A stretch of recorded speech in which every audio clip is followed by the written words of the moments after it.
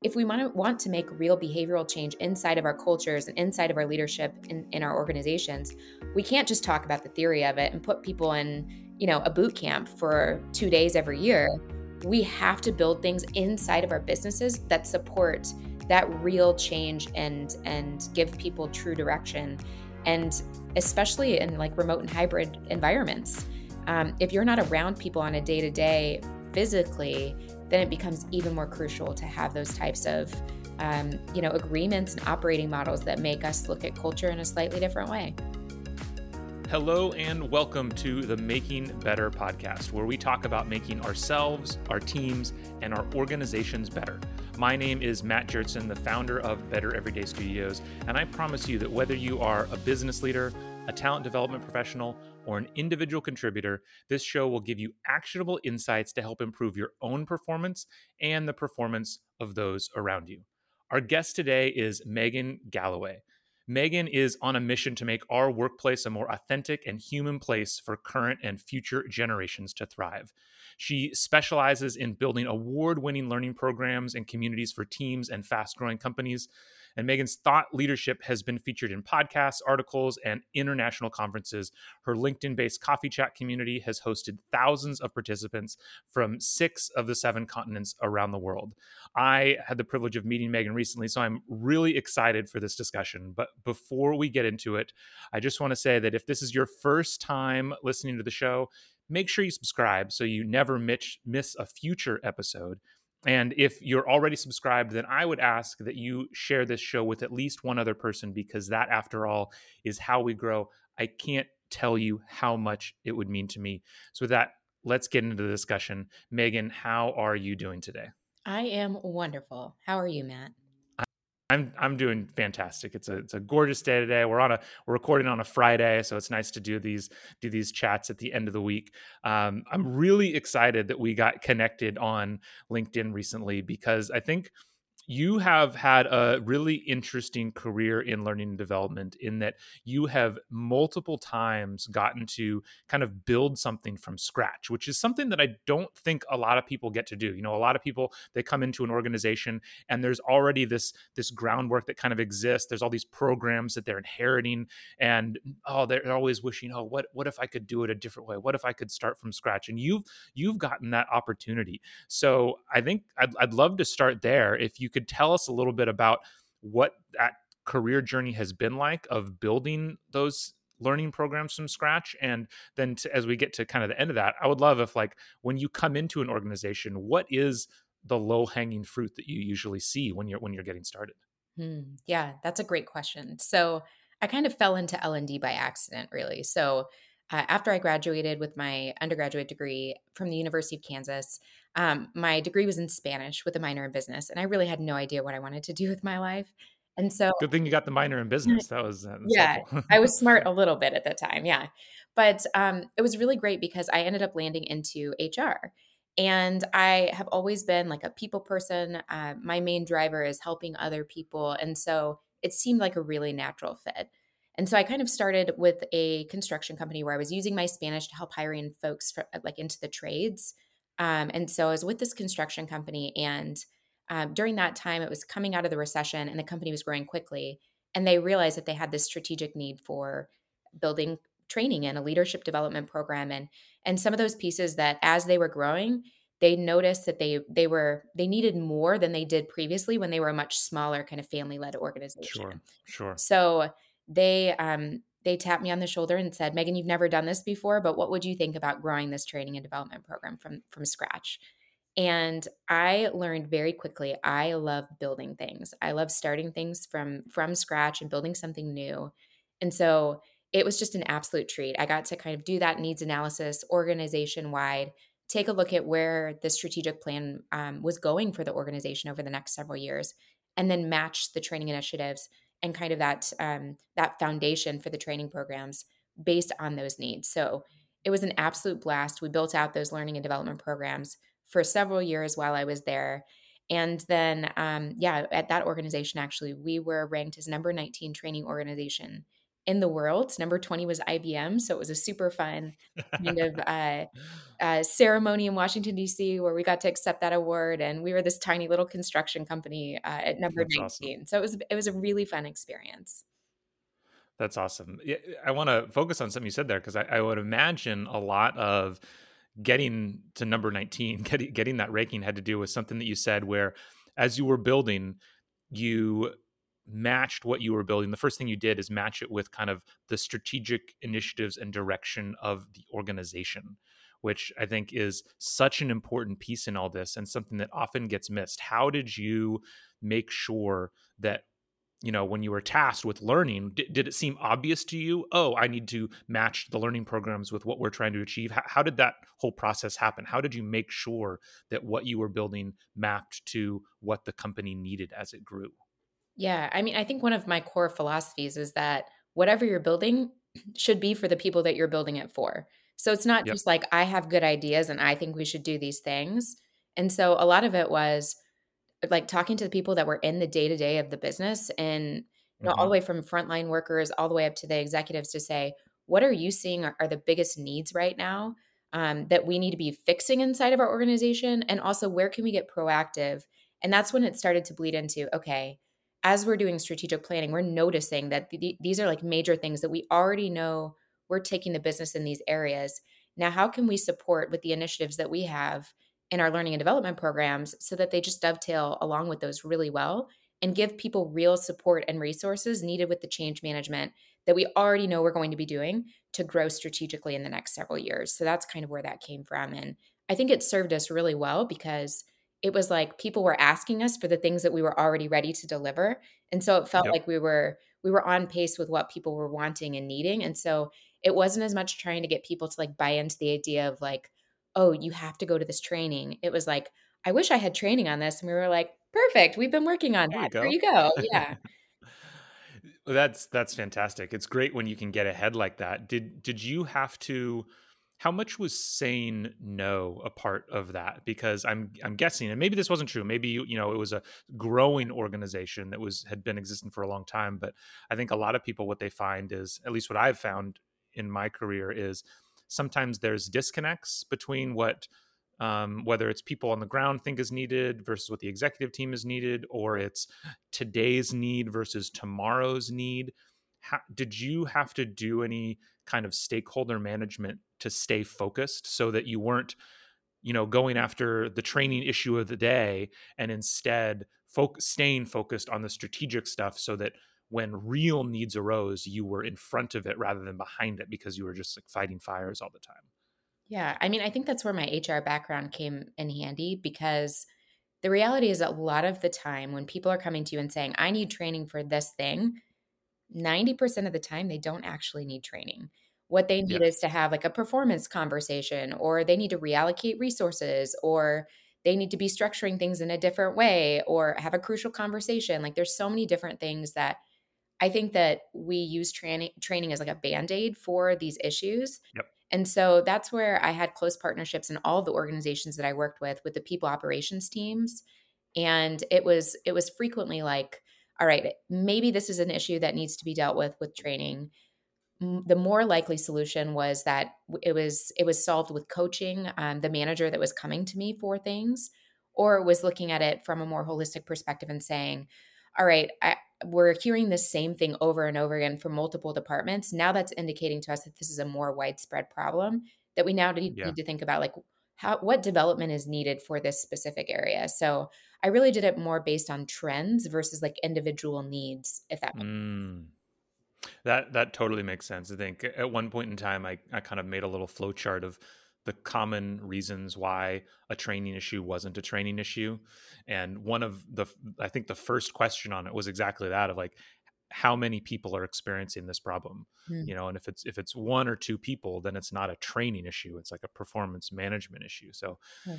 that trends piece really makes a lot of sense on that idea of trends. Since you then you did this at a couple companies, are there trends that you saw when standing up training for the first time? And when you're looking at these different companies, did you find yourself kind of starting at a similar place everywhere, or creating similar programs off the bat that everyone needed? Yes, leadership development. Like, that was always the biggest, which is kind of where I've taken my path, over time here Yeah. because so I've done this at 3 different organizations, being internal with them, and then I've consulted with, you know, a lot of different organizations after that, 30 plus in the last few years. And I think that the thing that I notice the most is that people think that they need more technical training, and not that Hmm. they don't need that. Like, I do think that it is important to get those resources to folks if they don't have those. So building an infrastructure so that it's easy to scale those is important, but I don't think that L&D needs to be the only one delivering those technical resources. I think that Yeah. L&D is like an enabler because there's so much knowledge internally already around these topics that L&D needs to help other people share their knowledge and or Yeah. find external knowledge to bring in if it's missing, once you've done that gap analysis. But those side of things are like your quick and easy wins to get people to see, "Oh, wow, L&D knows what they're doing here, and they know how to help us fix our problems." And so, frequently, I would start with, like, a small technical project first or, Hmm. like, onboarding or something that people could see tangible results from quickly. And then Nice. yeah, and then it was almost always then, "Okay, our managers have never had resources to learn how to be actual managers. Can you help us with that?" So, then it frequently moved into the leadership development space. Yeah, that makes a lot of sense. I love that you highlighted that idea of like, getting that quick win, having something relatively small so you can show, because I think that's the other thing that can often derail, um, whether it's you're starting in a new team or you're coming in as a new leader in L&D in an existing organization, is you start by trying to bite off too big a chunk, and it's 3 months in, it's 6 months in, you haven't even really delivered anything yet. And that can get, yeah, that can raise a lot of questions for sure. When how did you think go about developing manager training? Did you primarily, bring people from outside, bring in outside experts? Did you bake something that was like kind of native to the culture? Where were you starting with that? Because leadership, even though you're saying, we start with leadership training, that can mean a lot of things. Yeah, it can, and I am a huge believer that off-the-shelf leadership development does not work. I think that Yes. I think that it's a great I think it's great for learning theory, but theory is really hard to apply in a day-to-day job when, like, so many working managers are in a coach player model. So not only are they leading a team, but they also have a tremendous amount of responsibility on their plate from a technical perspective as well. And so when you share theories with people, I do think that it's important that they learn them, but I do think that it's hard for them then to go take that back and find real places to make application in their day-to-day jobs. And that is so organization specific. So I have a really big belief that each leadership development program inside of an organization should be closely matched with their values. I think that there needs to be executive alignment and true behavioral alignment to those values, which is a huge gap that frequently Yeah. occurs inside of organizations. So that's like a really huge starting point is if there are people on the executive leadership team that are not practicing what you're going to be preaching in your leadership development programs, then that has to be solved before you can tackle anything else inside of your organization with manager Yeah. training. And then it goes down to, okay, so we have real skills that need to be developed. Like, how do you have a one-on-one with someone? The amount of people that have never had great one-on-ones is like, even in some of the companies I worked with, they never had one-on-ones period Yeah. before. So it's Yeah. like, okay, so how do you have a one-on-one? So it's not as much about let's take you to a training about this like topic about how to have conversations. It's more, okay, here's a template for you to utilize in your one-on-one, and here's some of the things that you should be trying. Go give it a shot. To me, Yep. that's so much more successful than just talking about the theory. Yeah, I think if it's okay with you, I'm going to have to take your whole answer to that and turn it into a commercial, because you just summarized my whole thesis for Better Everyday Studios Yay. of the importance of of one, customization, of that it needs to be real to the organization, it needs to be native to the organization, like it needs to be from their, like you said, their like core values, and it needs to focus on those actual behaviors, the actual things that you're going to be doing. Yeah, because so much can get lost in that. so much can get lost without that if you're just talking, as you said, kind of theory based. um that's awesome. Thank you for that. Did you learn, so you spent a bunch of time building in, construction and banking and some more established companies, then you moved into kind of more of a startup role. How was that transition, and did your view of kind of what was required in organizations evolve at all during that transition? Drastically, yeah. I mean, well, the first thing that was just hardest for me personally is I am a type A high achiever, recovering perfectionist who wants to do a really phenomenal job in every single role I've had. So, like, if I wasn't getting exceeding expectations on performance reviews, I was like devastated.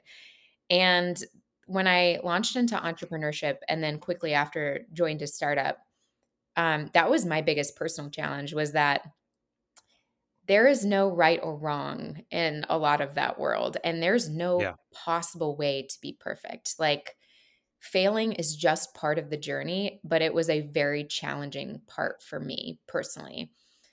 But, I really appreciated my time in startup world because I led almost every single function of the business during my time, with the startup that I worked at. So, started in sales and marketing and did a lot of the growth efforts, and then transitioned into more of like the customer success operations, managing the book of business, consulting directly with clients, doing renewals, doing expansions. Doing operations, that is not my forte. You do not wanna hire me to do your financial No. statements. Um, I and then got into the world of, like, product and what it was looking like inside of the business, and super appreciative for the lessons that I learned from so many great people that I got to work with inside of that organization. But the thing that it taught me, I think, that was so different is when I was in L&D, like, for organizations, as all of us do, I think I believed my job was just so critically important to the organization, and I think that it was, so I don't wanna make it sound like it wasn't, but then once I got this outside perspective of being inside of so many other functions of the business, I witnessed firsthand why L&D professionals have such trouble getting buy-in on their learning and Mm, development initiatives, because once you get into the day-to-day job of having outside deliverables that have nothing to do with learning and development, yep. your brain does something different. It's like, I don't need to make space and time for development. I just need to get my stuff done. And, thinking about how I make these things better, you get into a reactive place when you're overloaded with technical tasks that just need to get done. And I was an Mhm. executive, I was managing a team of people as well. And so I felt firsthand that push and pull of a never ending to do list, working 80 hours a week, plus managing a team of people. And so I kind of feel like I developed so much more empathy for why Mm. some of the supporting functions like HR, L&D, even accounting for that matter, like inside of organizations, Mhm. like those support functions, why they struggle to get buy-in inside of the organization, but also why those parts and operations and sales should have so much more like appreciation and like be so much more open to the value that L&D and those support functions do provide, but you feel like you're on separate islands, and I don't know how to say it outside Yeah. of that. So it kind of like I got a taste of both, I guess is a good way to say that. It's such a great point, and I do think it's really important for, and I love that you gave it, kind of that big picture of all the support functions. It's so important for any support function folks to get those experiences, I think, in the rest of the business. And Mhm. I think the last time we chatted, I mentioned my like metaphor for the foundation of a house, and using that to describe it. And I think I didn't mention this part because the other thing I think about is, whenever you're coming up with talking about some kind of change initiative, whether it's learning, HR, whatever it is, it really is exactly like fixing the foundation of a house where it's really expensive, it's really noisy, causes tons of disruption. And if everything goes well at the end of the day, everything looks the same, Hmm. right? Like that, because that's always our goal. Our goal, like we are trying to make improvements, but they're not the kind of improvements that like somebody's necessarily going to see day to day. You have to like step back big picture and realize, oh, my house isn't going to fall down now. Well, did you really think it was like you probably hadn't fully realized that it was in danger of falling down to begin with?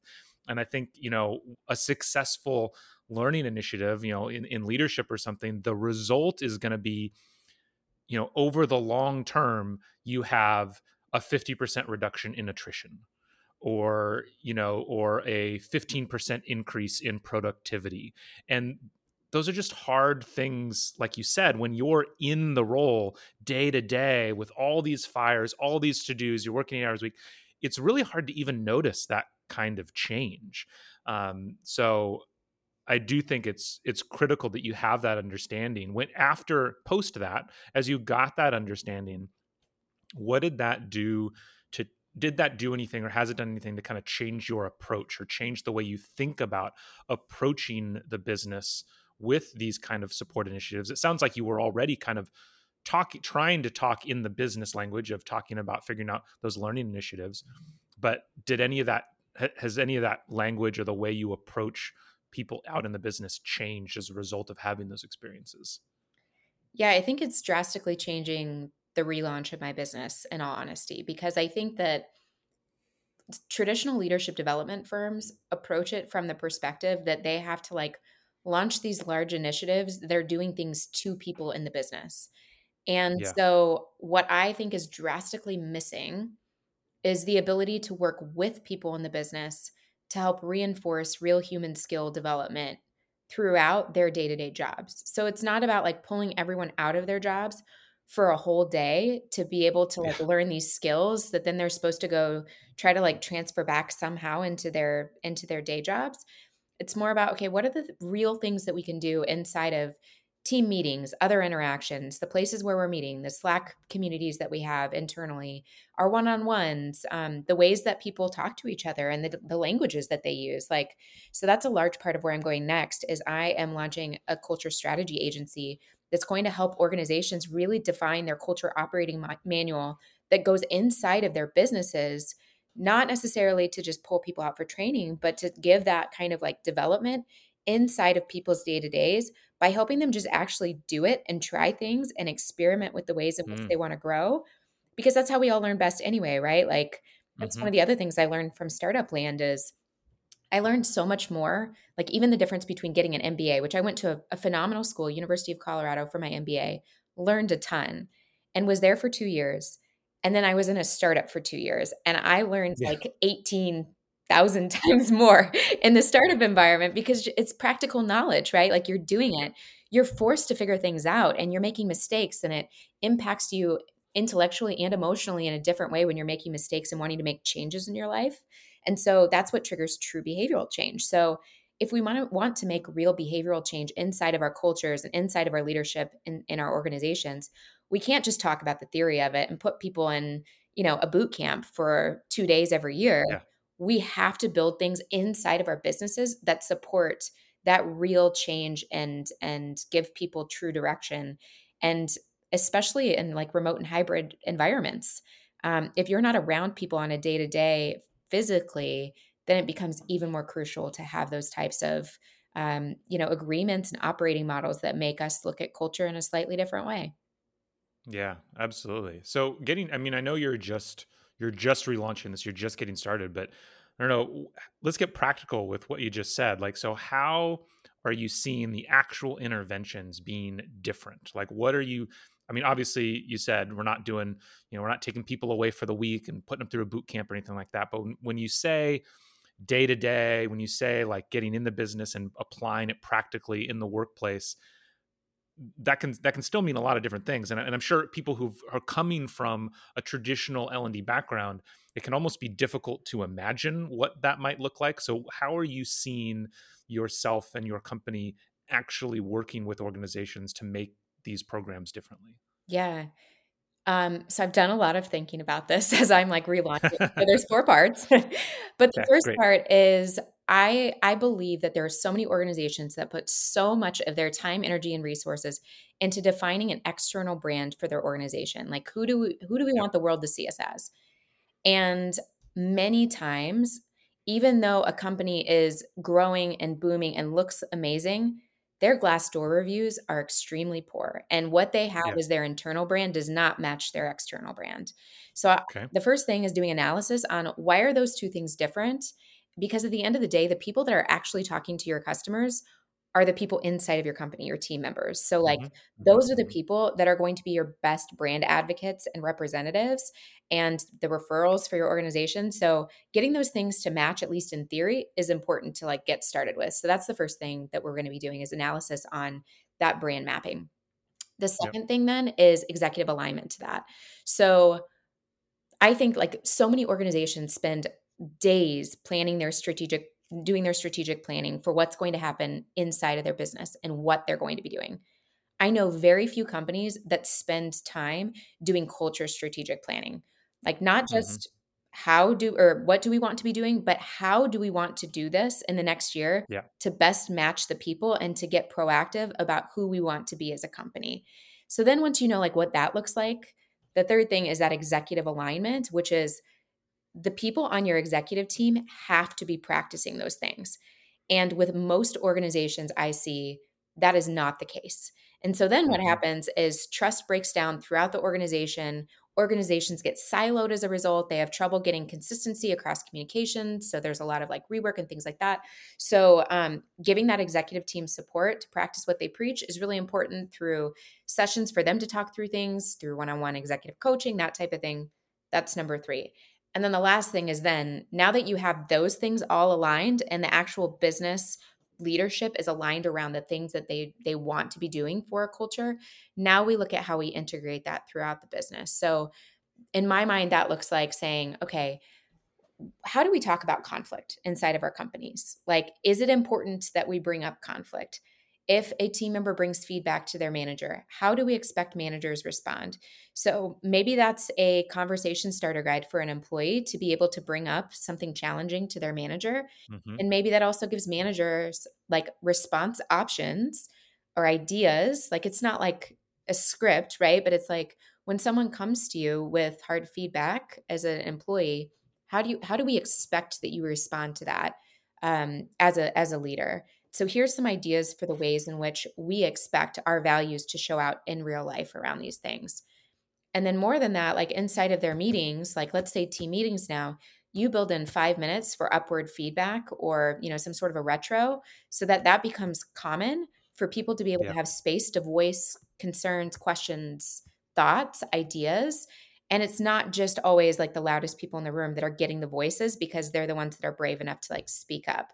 So we're creating Yep. more equality around the ability to be able to speak up and give feedback in those environments. So you know, doing the same thing for one-on-ones, but it's like actually changing the DNA of how we do things with specific expectations, templates, operating models inside of the business. And the thing that I believe most about this is that L&D cannot be the person to deploy these things. I think that you Mm. have to get executives to be the ones to deploy these initiatives, which they are so Sure. busy. The expectation is not that they're making all of these things, but they Yeah. have to be practicing them it themselves, and then they have to be the actual implementers of Yep. these initiatives for it to be successful. That makes a lot of sense. And, I think I've seen in a lot of places basically talk about if you want to know what a company's culture is, just look at why they hire, promote, and terminate people. Right? Like that's long term, whatever you write down, long term, that's going to be your culture. And so if you have once you do all the work that those I love that it was of the four stages, it wasn't until stage four that you're out in the business doing stuff. It really shows the importance of that alignment, which I totally agree with. Then once you get that alignment, if all of the executives do nothing but start having, ending every meeting with 5 minutes of upward feedback time, eventually the level below them is just going to start doing that. And then the level below them is just going to start doing that. And it will not, because that's setting the tone of, oh, this is a thing that causes us to hire and promote people. And so then people just start doing it. And there's no big change initiative, there's no big announcement, there's no it's just going to happen. It makes a lot of, as someone who has tried in organizations to do the reverse of kind of create culture from the bottom up and known how seen how that goes, it makes a lot of sense. Well, and I think that when you do it that way, like when you approach like middle managers first or frontline managers first, they just get even more frustrated because then they're taught Yeah. best Yes. practices and then they see the people that are in like levels above them in an organization not practicing those things. Yeah. And they just become more disengaged because they're like, wait a second, I don't see people in our company actually doing these things, but I'm supposed to do them. This feels like just a lot of hypocrisy, and I think that creates a lot of like even though it's the right thing to do, we want to give these people these resources. It has Yeah. to come from both directions. It can't just come from the bottom up. I can already hear, I completely agree with you. And I can already hear a bunch of talent development professionals saying, that sounds great, Megan, but I can't talk to my executives or I can't get the directors to do this stuff or whatever it is. All my remit is to I can talk to the frontline managers and they want to do stuff and they I see the frustration, but how do I what advice would you have for those professionals out there of how to start getting buy-in or how to start approaching executives if they if they can't have those conversations currently? I mean, I think that one of the biggest things, in my opinion, is those relationships are absolutely critical to deploying any sort of change initiatives. Mhm. Because I think that a lot of times when we're looking at our organizations at change initiatives and like we get an order to do something inside of like the L&D team, the decisions have been made in a room that we're not in, and we may not always agree completely with what even is Yep. being done. And where I've been most successful inside of organizations have been places where I have been brave enough to walk into even the CEO's office and say, "Can I give you some feedback about what I'm Mm. thinking on some of these things?" And it was really hard to do that. Like, it Mhm. takes a lot of courage and bravery because there are potential consequences to getting brave enough to walk into someone in the C-suite's office to talk to them about these things. But I think that that is one thing that happens a lot of the times is, like, orders come down throughout the organization, and we just feel frustrated with them, but then we don't actually do anything about them because we think that we can't. But in reality, like, I think that we see so much more inside of our organizations from those support level functions because we're interacting with everyone inside of the organization. So we do have a more holistic view on the business and the strategy of some of those things are going.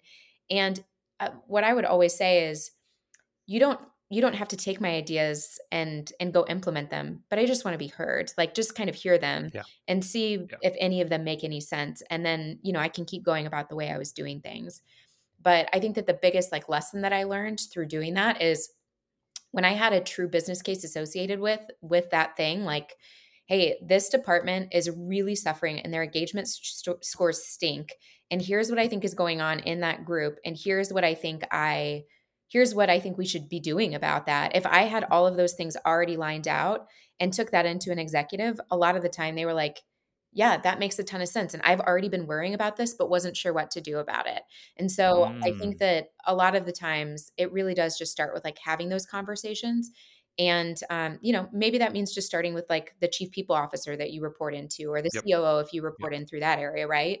But, yeah, I think that's one of the biggest things is think about like what are the true business functions and results being affected by the challenges that we're seeing. We know they exist. They are hard to measure, but I do think that there are frequently more things associated, like, for example, I think that you could associate really like a bad team environment and a customer success team directly to customer churn.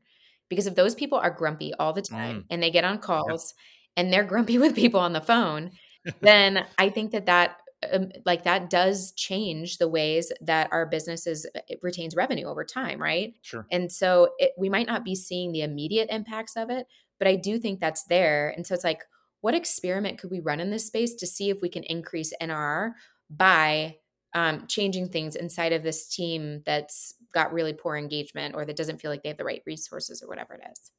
Hmm. That makes sense. So if I step back and kind of think about all the things that you've said throughout this, it sounds like when it comes to building those relationships with key stakeholders and executives, it kind of comes down to three things that you've mentioned, or from what I've heard. It starts with you said early one of the first things you said is quick wins, which I think translates to being seen as someone who can get things done. Like first you have to be able to deliver things in the business. Then you have to have the courage to have these conversations, and then you have to have the ability to have the conversations in the language that the person you're talking to cares about. And if you can do those three things, that's how you start to build those those relationships up. Does that Yeah. sound right? Yeah, I think you got it spot on because that's what our jobs are here for in L&D is to make work better for everybody inside of the company. And so even though there are so many great best practices out there, every company is different. And um, the best way to figure out the ways to help people, I think, is just through talking to people inside the business that have ideas about how to fix things inside the company but just don't have the time or resources to be able to do it themselves. Like, that's where the biggest quick wins come from, in my opinion. Yeah, that makes a lot of sense. Amazing. This has been great. I want to bring us to a close with three questions that I ask every guest. The first one is, what is one book or podcast that everyone should listen to and why, or read? The one that's top of mind for me right now is a book that I actually listened to on Audible, narrated by the author, called Unreasonable Hospitality by Will Guidara. It is all about this restaurateur who is set out to make the number one restaurant in the world. But he's doing it not just because their food is the greatest, but because they're creating the best experience. And to do that, he has to build an incredible team inside of his restaurant. And so his Mm-hmm. leadership recommendations are truly a treat to read through, but it's a great example of where you don't have to be you can be in so many different industries and implement so many different leadership development philosophies in different ways that makes a huge difference on the actual business results that you're getting. That makes sense. I love that you mentioned that. That book is actually sitting on my bookshelf, unread right now. Oh my gosh. So I'll have to make sure to give it a try now. That's a great recommendation. Hit me up after you read it. Excellent. I want to know what you think. I will. Yeah, absolutely. Having been spent a little bit of time in the restaurant industry, sort of in the food industry. Yeah, I'm really interested to read it. Okay. Now, for you personally, when you look back on your life and the amazing career that you've had, what is the one skill that's most helped you be successful? I think the answer that I would say for this one is adaptability. Um, I think that one of the things that I've noticed about myself recently, I've gone through a lot of changes in the last 2 years, having left corporate life and becoming an entrepreneur, joining a startup. And sometimes people will say to me, like, you've just changed so much in the last couple of years. And sometimes that kind of like triggers me. And I'm like, well, I was great before, wasn't I? Like, why why do people like me so much more now? But then I think, no, I like me. I like me more too. Like it's interesting how much things will change if you let them. And change is the only constant in our lives anyway, right? Like things are always changing around Yeah. us. And I'm a control enthusiast, so I always had this like belief that I had to like control the things in my life and be on the corporate ladder and like climb to higher rungs and do things in a way that like were by the book to be able to be successful. And the more that I've kind of like thrown all of that into the wind a bit and embraced change and embraced the idea that I'm forever growing and not perfect at anything, the more that I find that Mm, I like myself and that I'm finding that I'm more fulfilled in my life too. that's awesome. I love that. That's a great one. Okay, and then finally, I guess I'm guessing we've touched on the answer to this a couple times in this podcast already, but you've worked with a lot of organizations. What is the most common opportunity you see for organizations to improve their talent development function? I'm actually gonna, like, come out of left field here just a little Ooh, bit. I love it. I think that so many talent development teams are already doing incredible work. So I think that they should get closer to the business. And I also think that they should be really thoughtful about how they're sharing metrics around ROI on the things that they're already doing. Okay. One of the best things that I feel like I've implemented previously is having like a quarterly report that I would share with executives about the things that were being done and the tangible metrics that were happening as a result of them. And a lot of times that was looking at things that are already being measured in the business. So looking at things that Yes. are already related, you can do things from HR like engagement scores, time to promotion, retention, those types of things. And then also like inside of each individual department, they're already measuring things too. So how can you Yes. tie the initiatives that you're doing to those things and just be more intentional about those metrics? Because I think that's part of what really legitimate makes it more legitimate is what I'm trying to say. Yeah. Yeah. And then also I think continues to get that buy-in from the folks throughout an organization. That's such an important point because I think when people hear, most people, when they hear, hey, we're going to do a quarterly roundup of learning metrics, they're thinking utilization, time spent learning, number of completions, and nobody cares about it. And if you want to know what metrics to use, look at the metrics of the business. They're already, chances are, as exactly as you said, they're already measuring something, and they're measuring it because they think it matters. And so the hard part is the hard part isn't figuring out what to measure. The hard part is drawing that connection Yeah, between what we're doing and what they're doing. um, Such an important point. definitely. Awesome. Well, thank you so much, Megan. I know you, so you're just, restanding up your business. You're getting out there. People listen to you. I'm sure there's lots of people that are like, that sounds interesting. I'd really love to learn more about that. How can people learn more? Yeah, find me on LinkedIn. I post pretty regularly about all of these things there. And also, you can find me on my website, everleaderconsulting.com. Perfect. And we'll make sure to put that in the show notes so that everybody can easily find it. This has been great, Megan. I'm so glad we got connected super quickly. So glad you were able to come on the podcast. I got a lot out of this discussion, so I'm sure our listeners did too. Thank you so much and have a great rest of your day. Thank you. Thanks for having me. This was fun.